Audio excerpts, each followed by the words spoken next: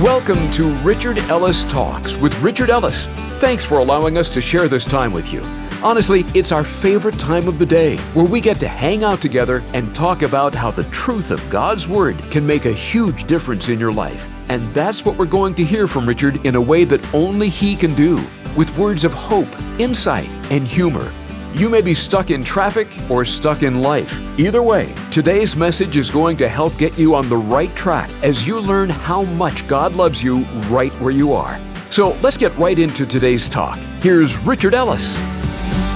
The title of today's message is Whoopin. Go to Deuteronomy chapter 8. We will start there and I'll read you a few quotes before we get into it.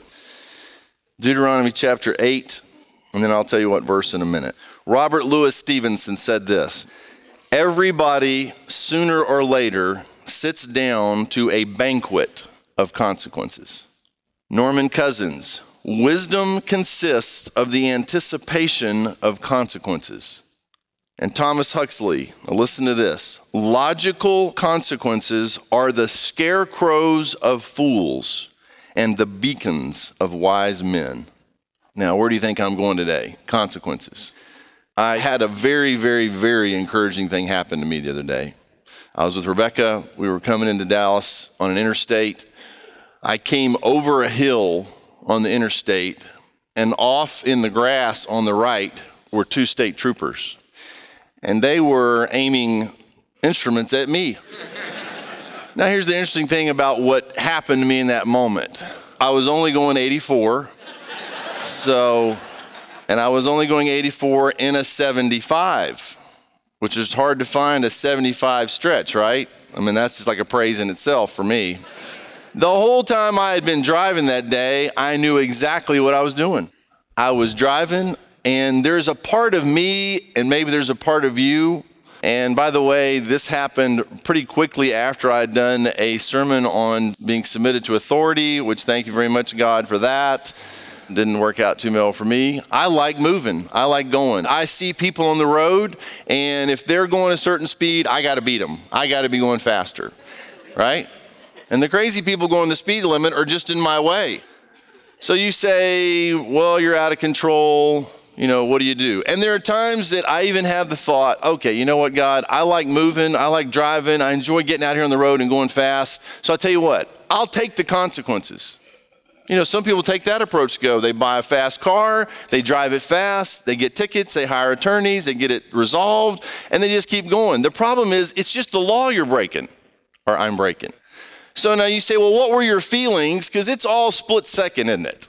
I mean, I've been weaving and, going in and out of traffic, having a good time driving the car, and I come over that hill and it's just like, boom, split seconds, you see it, you hit the brakes, you're doing it. And all of a sudden I knew I had been had, and I had a very strange calm come over me. I pulled over, the guy came up, he was very polite, I was very polite. You know why I'm very polite? I got what was coming to me. Why are you going to get in the guy's face and get all upset and angry and, I don't know, how fast was I going? Well, you set the cruise control at that speed. So there's no sense in arguing. You ought to be grateful that you live in a country where there are people out there stopping people and there are consequences. Because someplace in the world, there are no consequences. And it is anarchy, it is bedlam, it's whatever you want to do, you just do.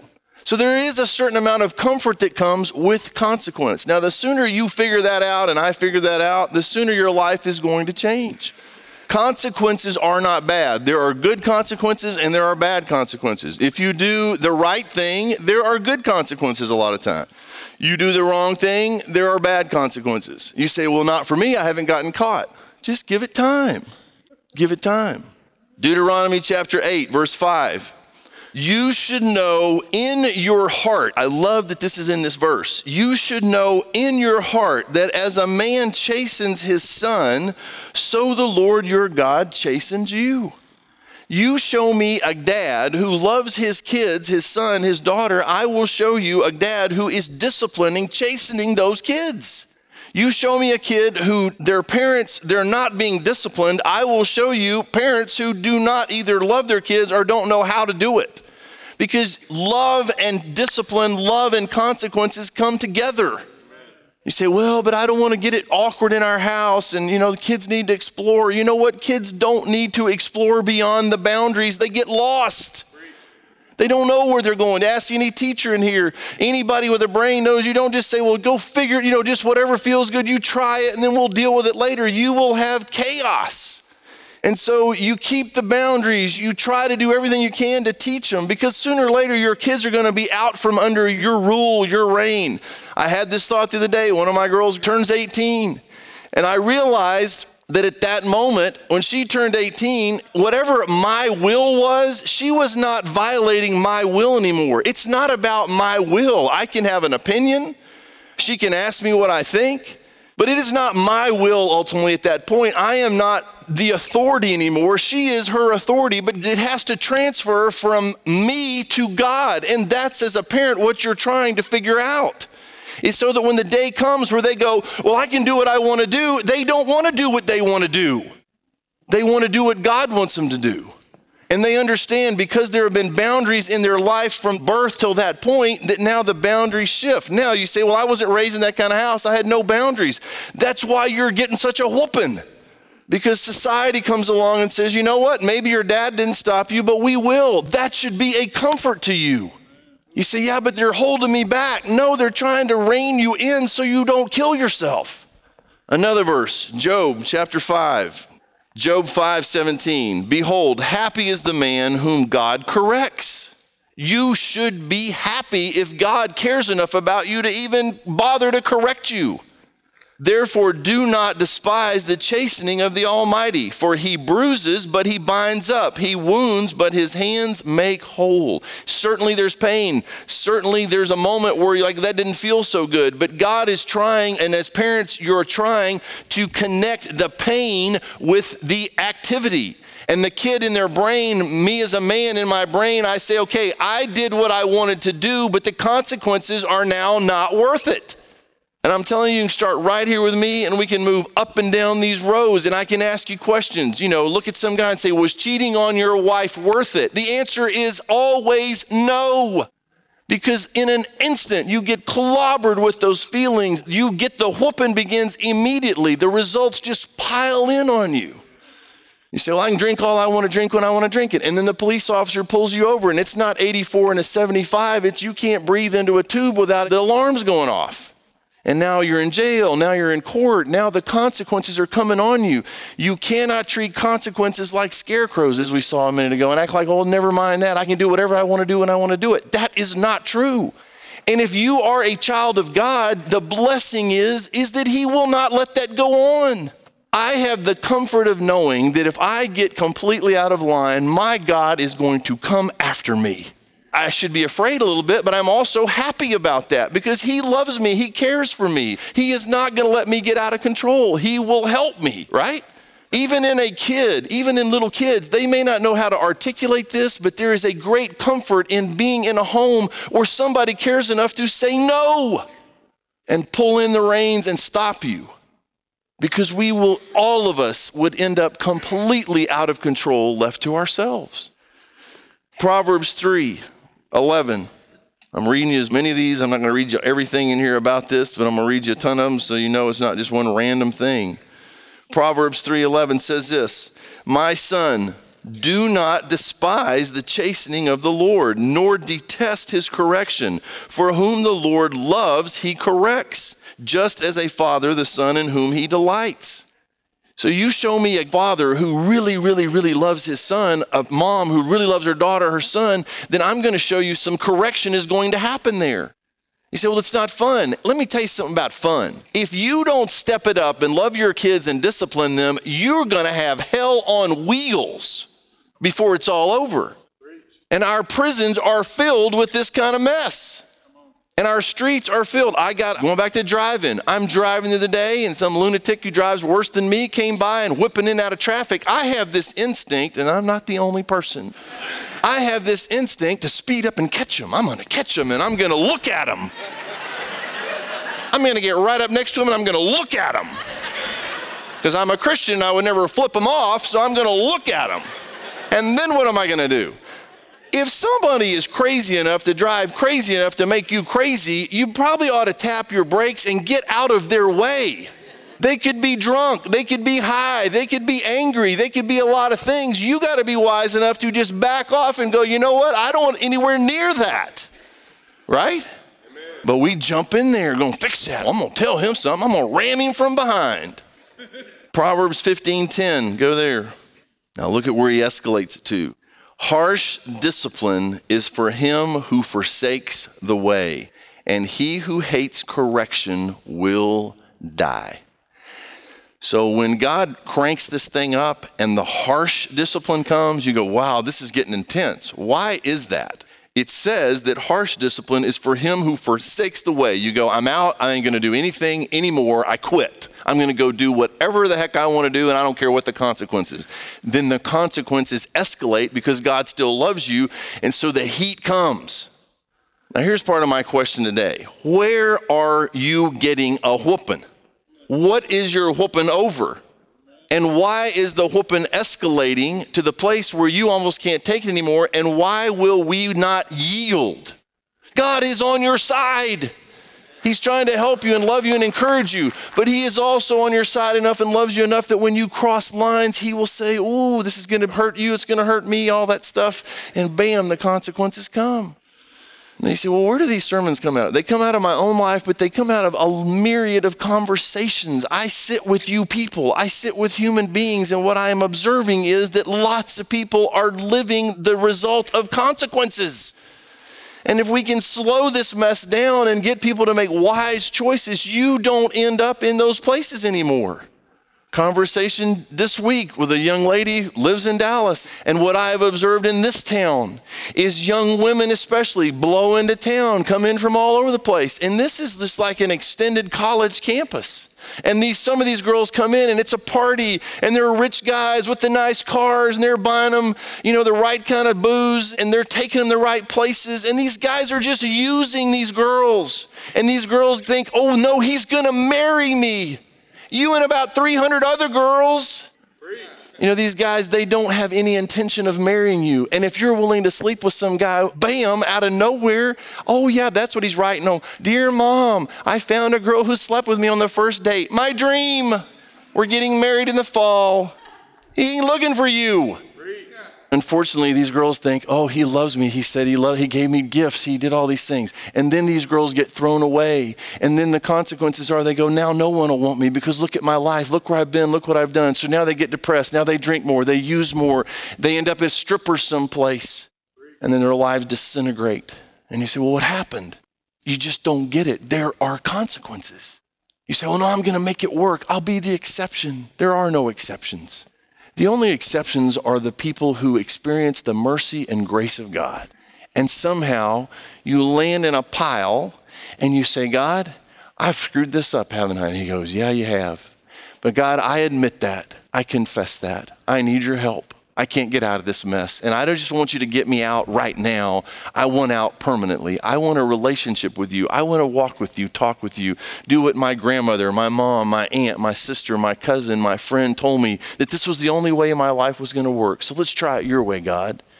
And you say, well, is it fun that way? This isn't about being fun all the time. This is about some joy.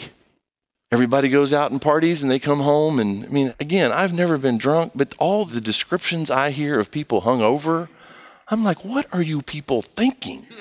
You might as well gargle diesel fuel or something and stay home. And then they recover from that and boom, let's go out again tonight. What? And feel like that again? Well, that's all I got. Okay, I get that too.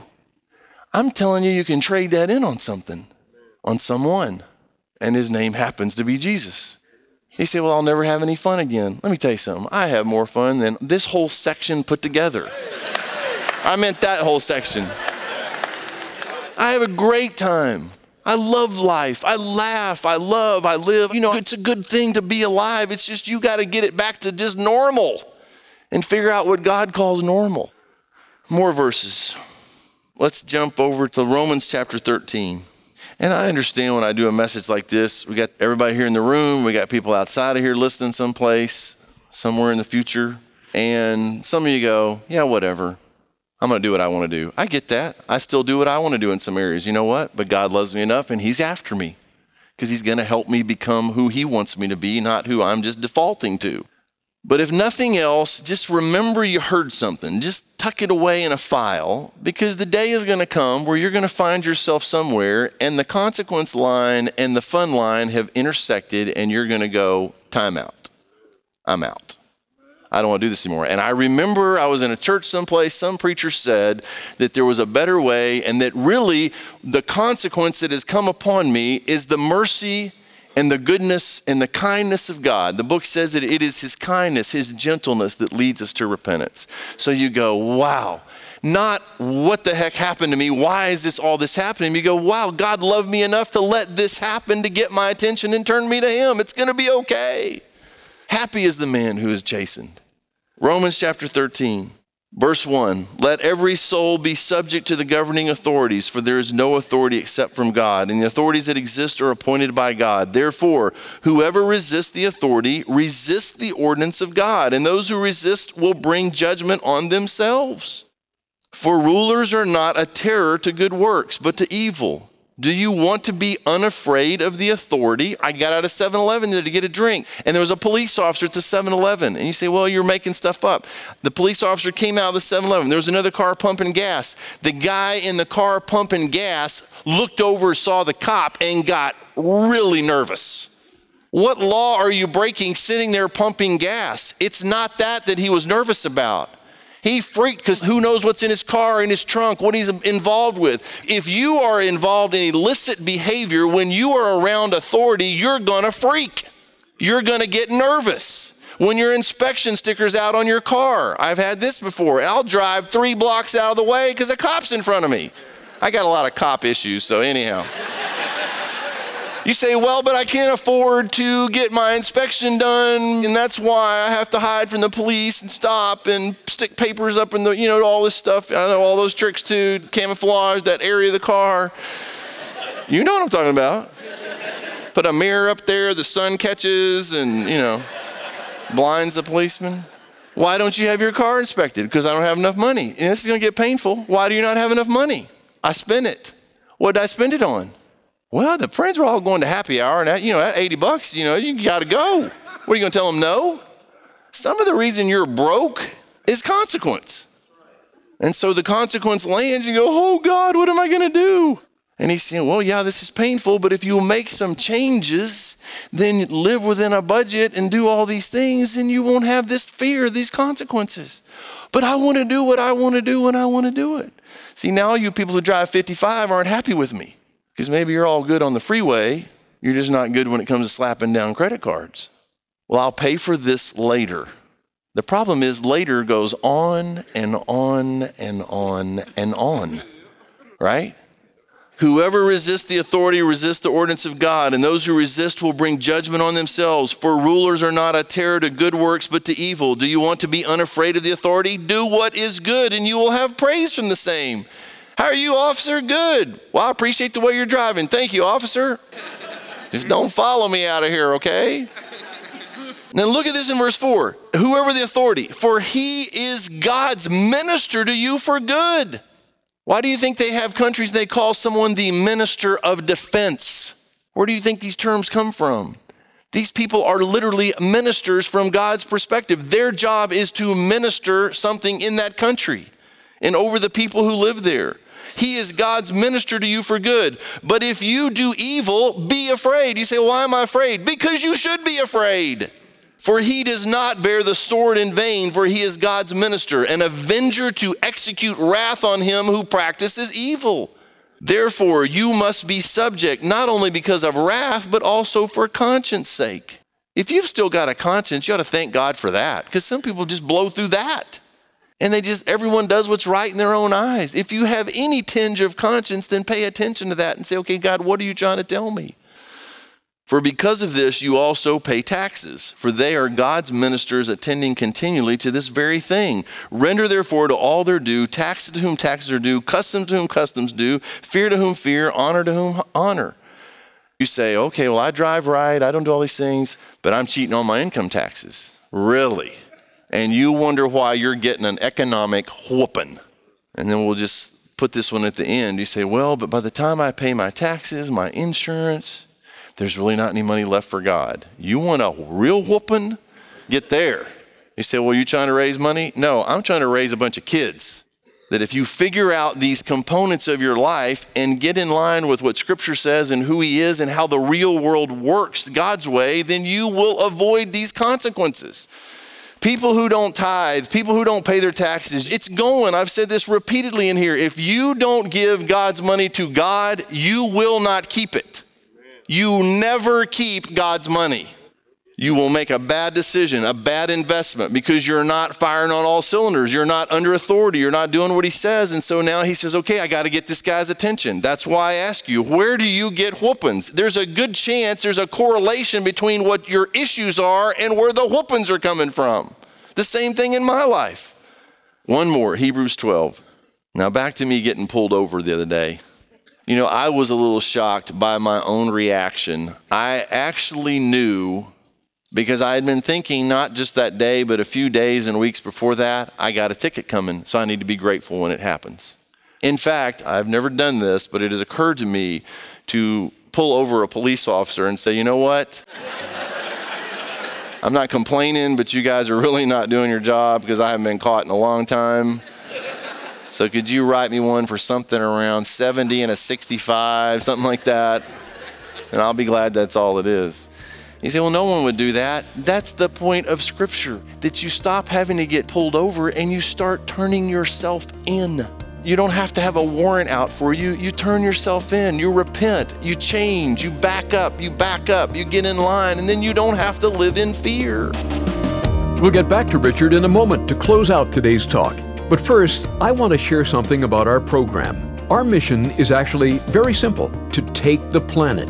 So it's our prayer that these daily talks from Richard aren't something you only hear and enjoy, but that they inspire you to share with others. Together, we can do this. The message of the gospel is something everyone needs to hear, and that's why it's such a priority to us. So join us in this important mission. Call us at 855-6-RICHARD to say you're in. Or you can get on board with us through our website, richardellistalks.com. Well, here's Richard with some closing thoughts for us. Now, when I leave here today, I will get into my car and I will probably struggle because my flesh screams for speed. And the funny thing is, I don't have any need to go 70 and a 35. I just have to go faster than everyone else around me. That's my problem. It's a game, it's a race. And that's the flesh. And you have the flesh, I have the flesh. So I say, Father, that's my struggle. Help me. Help me slow down so that I don't live in fear and I do things the way you intended. Hebrews chapter 12, let's read a few of these and we're done. Let's jump in at verse 5. And you have forgotten the exhortation which speaks to you as to sons. My son, do not despise the chastening of the Lord, nor be discouraged when you are rebuked by him. For whom the Lord loves, he chastens, and scourges every son whom he receives. If you endure chastening, God deals with you as with sons. For what son is there whom a father does not chasten? But if you are without chastening, now listen to this. But if you are without chastening, of which all have become partakers, in other words, all people who become Christians or his children have become partakers, then you are illegitimate and not sons. Now your problem, you say, well, I'm not getting disciplined. You might want to get in this family so that you have a father in heaven who cares about you and you submit yourself to his chastening so you can live the way he intended. Furthermore, we have had human fathers who corrected us, and we paid them respect. Shall we not much more readily be in subjection to the Father of spirits and what? And live. All God's trying to help me do is live the way he intended for me to live. For they indeed for a few days chastened us as seemed best to them, but he for our profit, that we may be partakers of his holiness. Now no chastening seems to be joyful for the present, but painful. And by the way, if it's chastening, it is intended to be painful. Nevertheless, afterward, it yields the peaceable fruit of righteousness to those who have been trained by it. I am interested in that. Even when I'm not interested in slowing down, I am interested in that. Because that adrenaline rush, that anxiety, your heart racing, I'm doing something illicit, I'm getting away with something. That all may be very exciting, but it's also very scary because you're right there on the verge of tremendous consequence. So just step away from the rail. Enough of these unnecessary whoopings that you get yourself into. This has been Richard Ellis Talks with Richard Ellis. There's only one reason we do this program: to take the planet with the good news of Jesus Christ. That's our message and our mission. And you have a vital part of doing that along with us. If you've been encouraged by these talks with Richard, be sure to share with someone about the change they've made in your life. And we'd love to hear your story as to how the talks have made a difference to you. Give us a call. We'd love to talk with you. 855-6-RICHARD. You can also reach us through our website, richardellistalks.com. And while you're there, check out all the fun and informative pages we put together for you, richardellistalks.com. While you're there, be sure to click on the Contribute tab at the top to send your generous gift. If the program is making a difference to you, your gift will make a big difference to us. Until next time, thanks so much for listening to Richard Ellis Talks.